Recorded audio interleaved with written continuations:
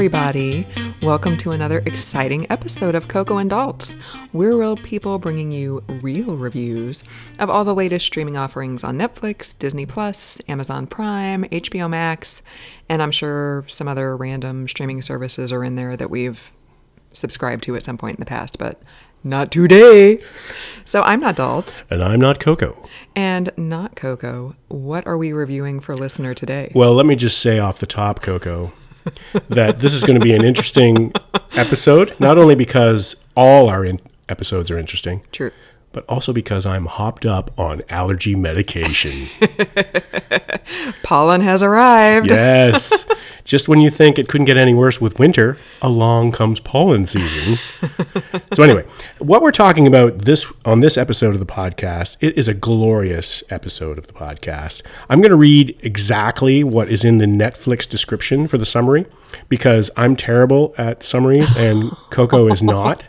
So because this was my choice for a movie, I have to do the summary. So here we go. After accidentally crash landing in 2022, time-traveling fighter pilot Adam Reed teams up with his 12-year-old self for a mission to save the future. And what is the name of this that we watched? So the name of this is called The Adam Project, or, if you're from Canada, The Adam Project.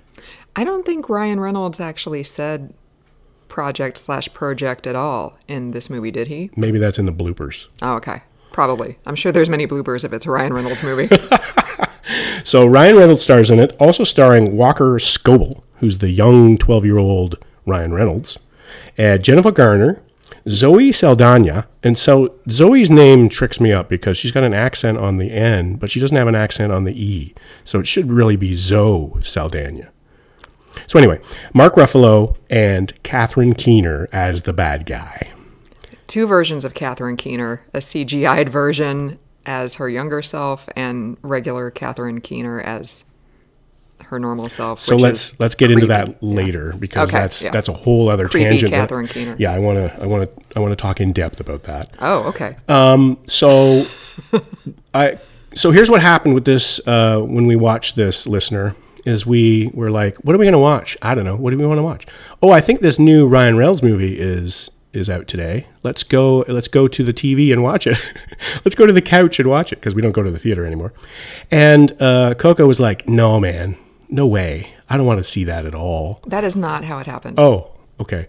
But you were reluctant to watch it, and I was less than reluctant, but I still didn't know anything about it. So I figured, Ryan Reynolds, I didn't know anything about it either. Yeah. I just knew it was a Ryan Reynolds movie, and his shtick has grown tiresome for me. So I was just like, all right, whatever. I'll watch it.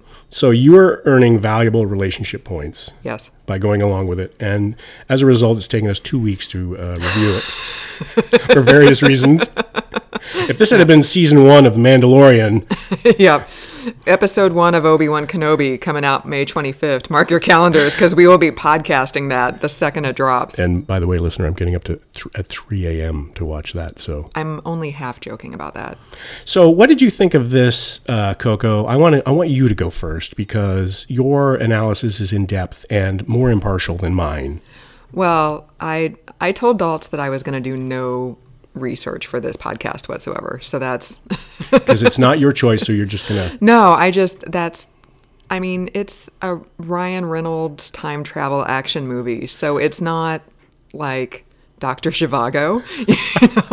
Like I really kind of just like, oh, I didn't even know the name of the kid who was young Ryan Reynolds. So, but whatever, it probably doesn't matter. I only knew it because I read it off the computer. Yeah, so I enjoyed it. I liked it. I didn't love it. The plot was interesting. It was engaging. It was derivative of a lot of other action and sci-fi and time travel movies that we've seen before, but that didn't super duper bother me. The plot, it never seemed like it dragged at all. I actually enjoyed Ryan Reynolds' performance in this. What? I said at the beginning that his shtick has grown tiresome, but I felt like he actually showed range in this. What? You just did a 180. I know. Well, this is why we don't talk about what we think about stuff before we podcast it, so that we can get the off-the-cuff reaction. This is beautiful. From the other person. So Ryan Reynolds plays the grown-up version of young Ryan Reynolds. So, he's like 40. He's been through some stuff and he's jaded, he's bitter, he has regrets, as we all do when we reach a certain age. Wait, that's a loaded statement right there. And so he did have his typical Ryan Reynolds, sassy one-liners, but then he also was interacting with Jennifer Garner, who played his mother, Right. and I felt like he brought some emotional depth and weight that I am not used to seeing from Ryan Reynolds. So it kind of threw me off a little bit. I was like, who is this hot guy who's crying? Like, panty dropper. So He's a Canadian. He's a sensitive Canadian lad. That's Right. what happens. So those are my initial thoughts. Wow. I didn't see that coming at all, listener. I thought that this was going to be another, this is terrible. Another one of those weep fests that you drag me to adults all the time with the sensitivity and the dad story and everything like that. And we're just crying into our pillows. I mean, it very much was a story about fathers and sons. It's all about fathers and sons. Yeah. Yeah. And that's what I liked about it. I agree with a lot of what you said there, Coco, obviously, because, I'm living with you. But also... just because you're not sleeping in bed with me currently is not because I thought we were going to disagree about this movie. It's because you're sick. And we don't want to get me sick, too. So. I recommend the allergy medication, by the way, listener. The dreams are amazing. So, yes, I agree with what you said. I'm getting a little bit tired of the Ryan Reynolds shtick in some ways, but in other ways, he's playing himself. This is the way I imagine Ryan Reynolds to be, right? Like in seeing the video, he does a lot of videos on social media, and he does a lot of charitable work and things like that. And he just seems like a nice guy, and he's got a sense of humor. And so I kind of think that he plays himself in all these movies, like most actors do, right? Yeah, totally. As we've discussed before, it's just kind of a different version of yourself. And it's really only the really, really talented actors that probably have mental problems that are able to disassociate themselves from their real personalities and play somebody who's not like themselves.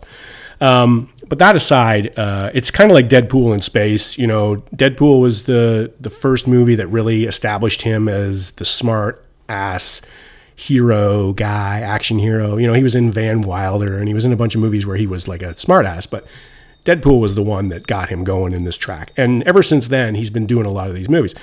Now, I went to see, last year when theaters were open briefly, went to see Free Guy with my daughters and my mother.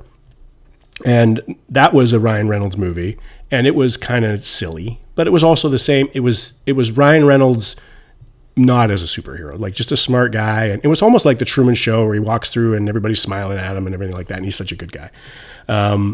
So where I'm going with this is that he's a very engaging guy, no matter what he does. I like him. I like looking at him on the screen. I have like maybe a Canadian man crush on the guy because he's from Vancouver, which I love. And this is filmed in Vancouver.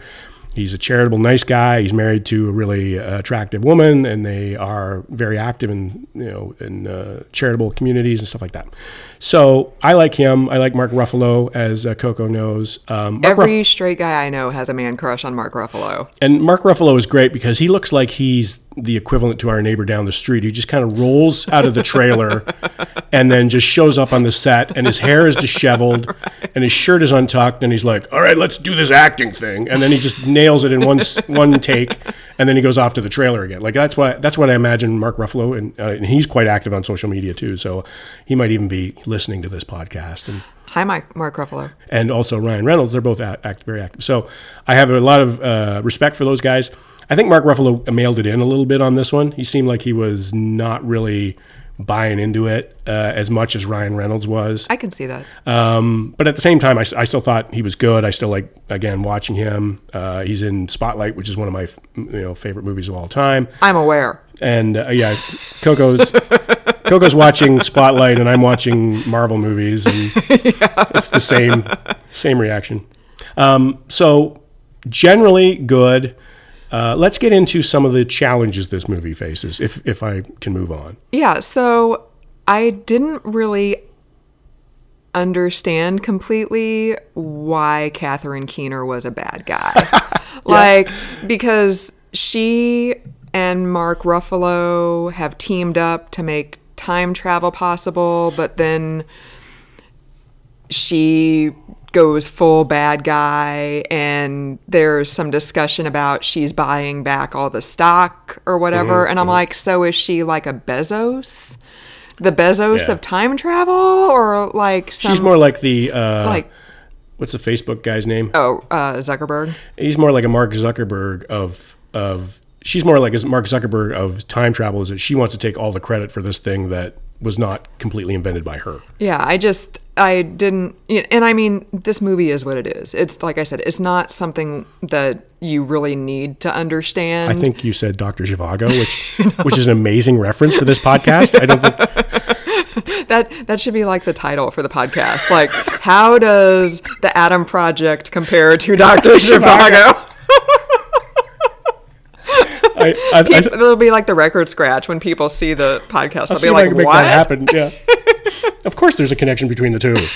So I didn't think they explained that super well, but you don't really need to understand Catherine Keener's motivations. Right. I mean, because she's just full villain. Yeah. And, they're trying to save, everything from her, basically. So that's all you really need to know. Yeah, you don't have to think too hard about it. It was really confusing in some ways, but maybe that's because it's a Ryan Reynolds movie and it's supposed to be pretty straightforward. And then there was like a little bit of depth to the plot.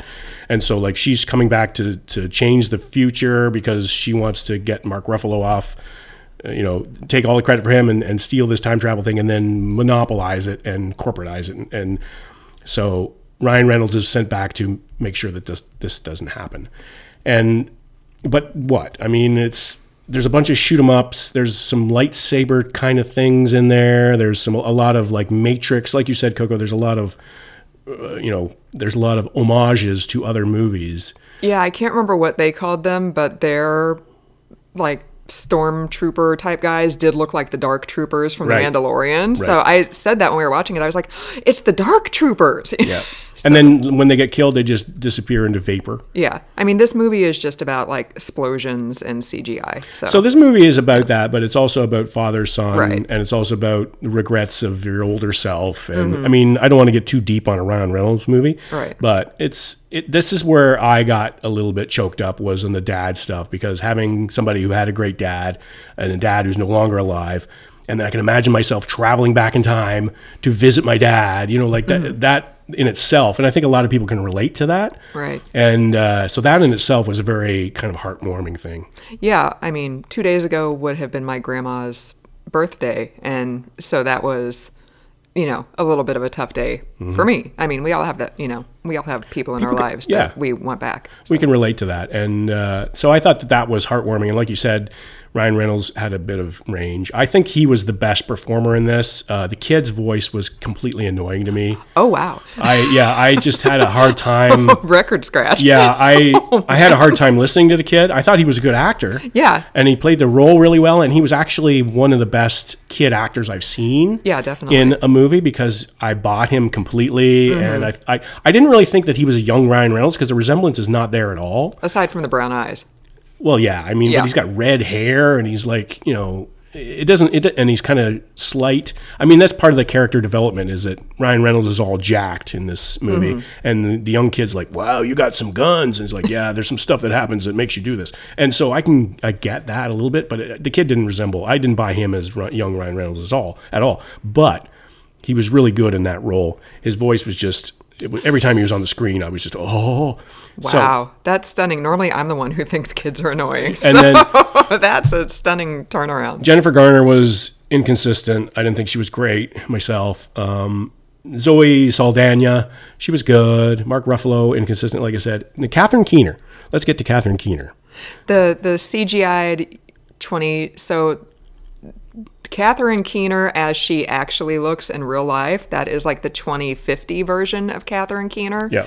So when they come back to 2022 and 2018, I believe, there's a CGI'd young version of Catherine Keener, and it's not as creepy as CGI'd Leia at the end of Rogue One, but it's still weird looking. Oh, it was awful. Every time, like, you could almost see the the grid on her face at certain times, when she's turning and everything like that. I know that's a really difficult thing to do, and we've made amazing strides in that direction as far as FX go and CGI, but it was really distracting. Like, it was, every time she was in a scene with the kid, I was like, oh, I need to go to the bathroom. Because like the young Catherine Keener and the grating voiced little kid, and I was like, oh, this is not going to end well. Wow. But it's pretty cringy, the CGI effects in her, and it's just not pleasant. It's almost like claymation at some points. Like, she turns and they look at her camera and at her character, and she's like, like, it just. I thought it was distracting. I wasn't as offended by it as you were, or as many people on social media have been by it. But so you have done research. Busted. But, well, not just now. Like, I saw something like a week ago after we watched it, like people on Twitter freaking out about CGI Catherine Keener, and I was like, oh, yeah. Understandably. Like, I like Catherine Keener. She's awesome. And it's not anything against her, because she was actually pretty good in The Villain. And it's nice to see a woman villain. Yeah, a chick villain. Yeah, in these pieces. And so I thought that was good. And she was really good. She's good in everything. I mean, she was good in Being John Malkovich, and she was good in everything I've seen her in. So I'm a big fan of hers. It's not that. It's just the CGI was just not pleasant. So anything else you got to say about the Adam Project? So the Adam Project, I would give it a recommendation to watch if you're looking for some kind of popcorny, that's got a little bit more depth to it. This is not going to be like a Marvel Explosions festival, but it's still going to be pretty good. The special effects are very good at times. Other times they're not, so it's a little bit inconsistent that way. But I would say overall, like out of 10, 6.5, 7. What? You give everything a 7. I don't. I don't even know why I bother. Like, all right, so Dalton's rating is 7 out of 10. Yeah, I don't. Yeah. I don't know why I even rate him. I would say I recommend watching this. It's only an hour and 40 or something like that. Yeah. Like, it's not even 2 hours long. No, and it doesn't, like I said earlier, it doesn't, at least for me, it didn't drag. Yeah. So you're going to, get into it, and it's going to go by, and it's going to be fine. And then suspend your disbelief in some ways, because totally. You have to in these kinds of movies. But don't suspend your, when people say suspend your disbelief, you don't have to suspend your guard against bad material or illogical plot developments or things like that. But if you suspend a little bit of disbelief, it's good. Coco, what did you think? Like I said, I enjoyed it more than I thought I would for being a Ryan Reynolds movie. I'm like the only person in the world who didn't like Deadpool, if that tells you. I didn't really like it. It's too vulgar for me. It was over the top.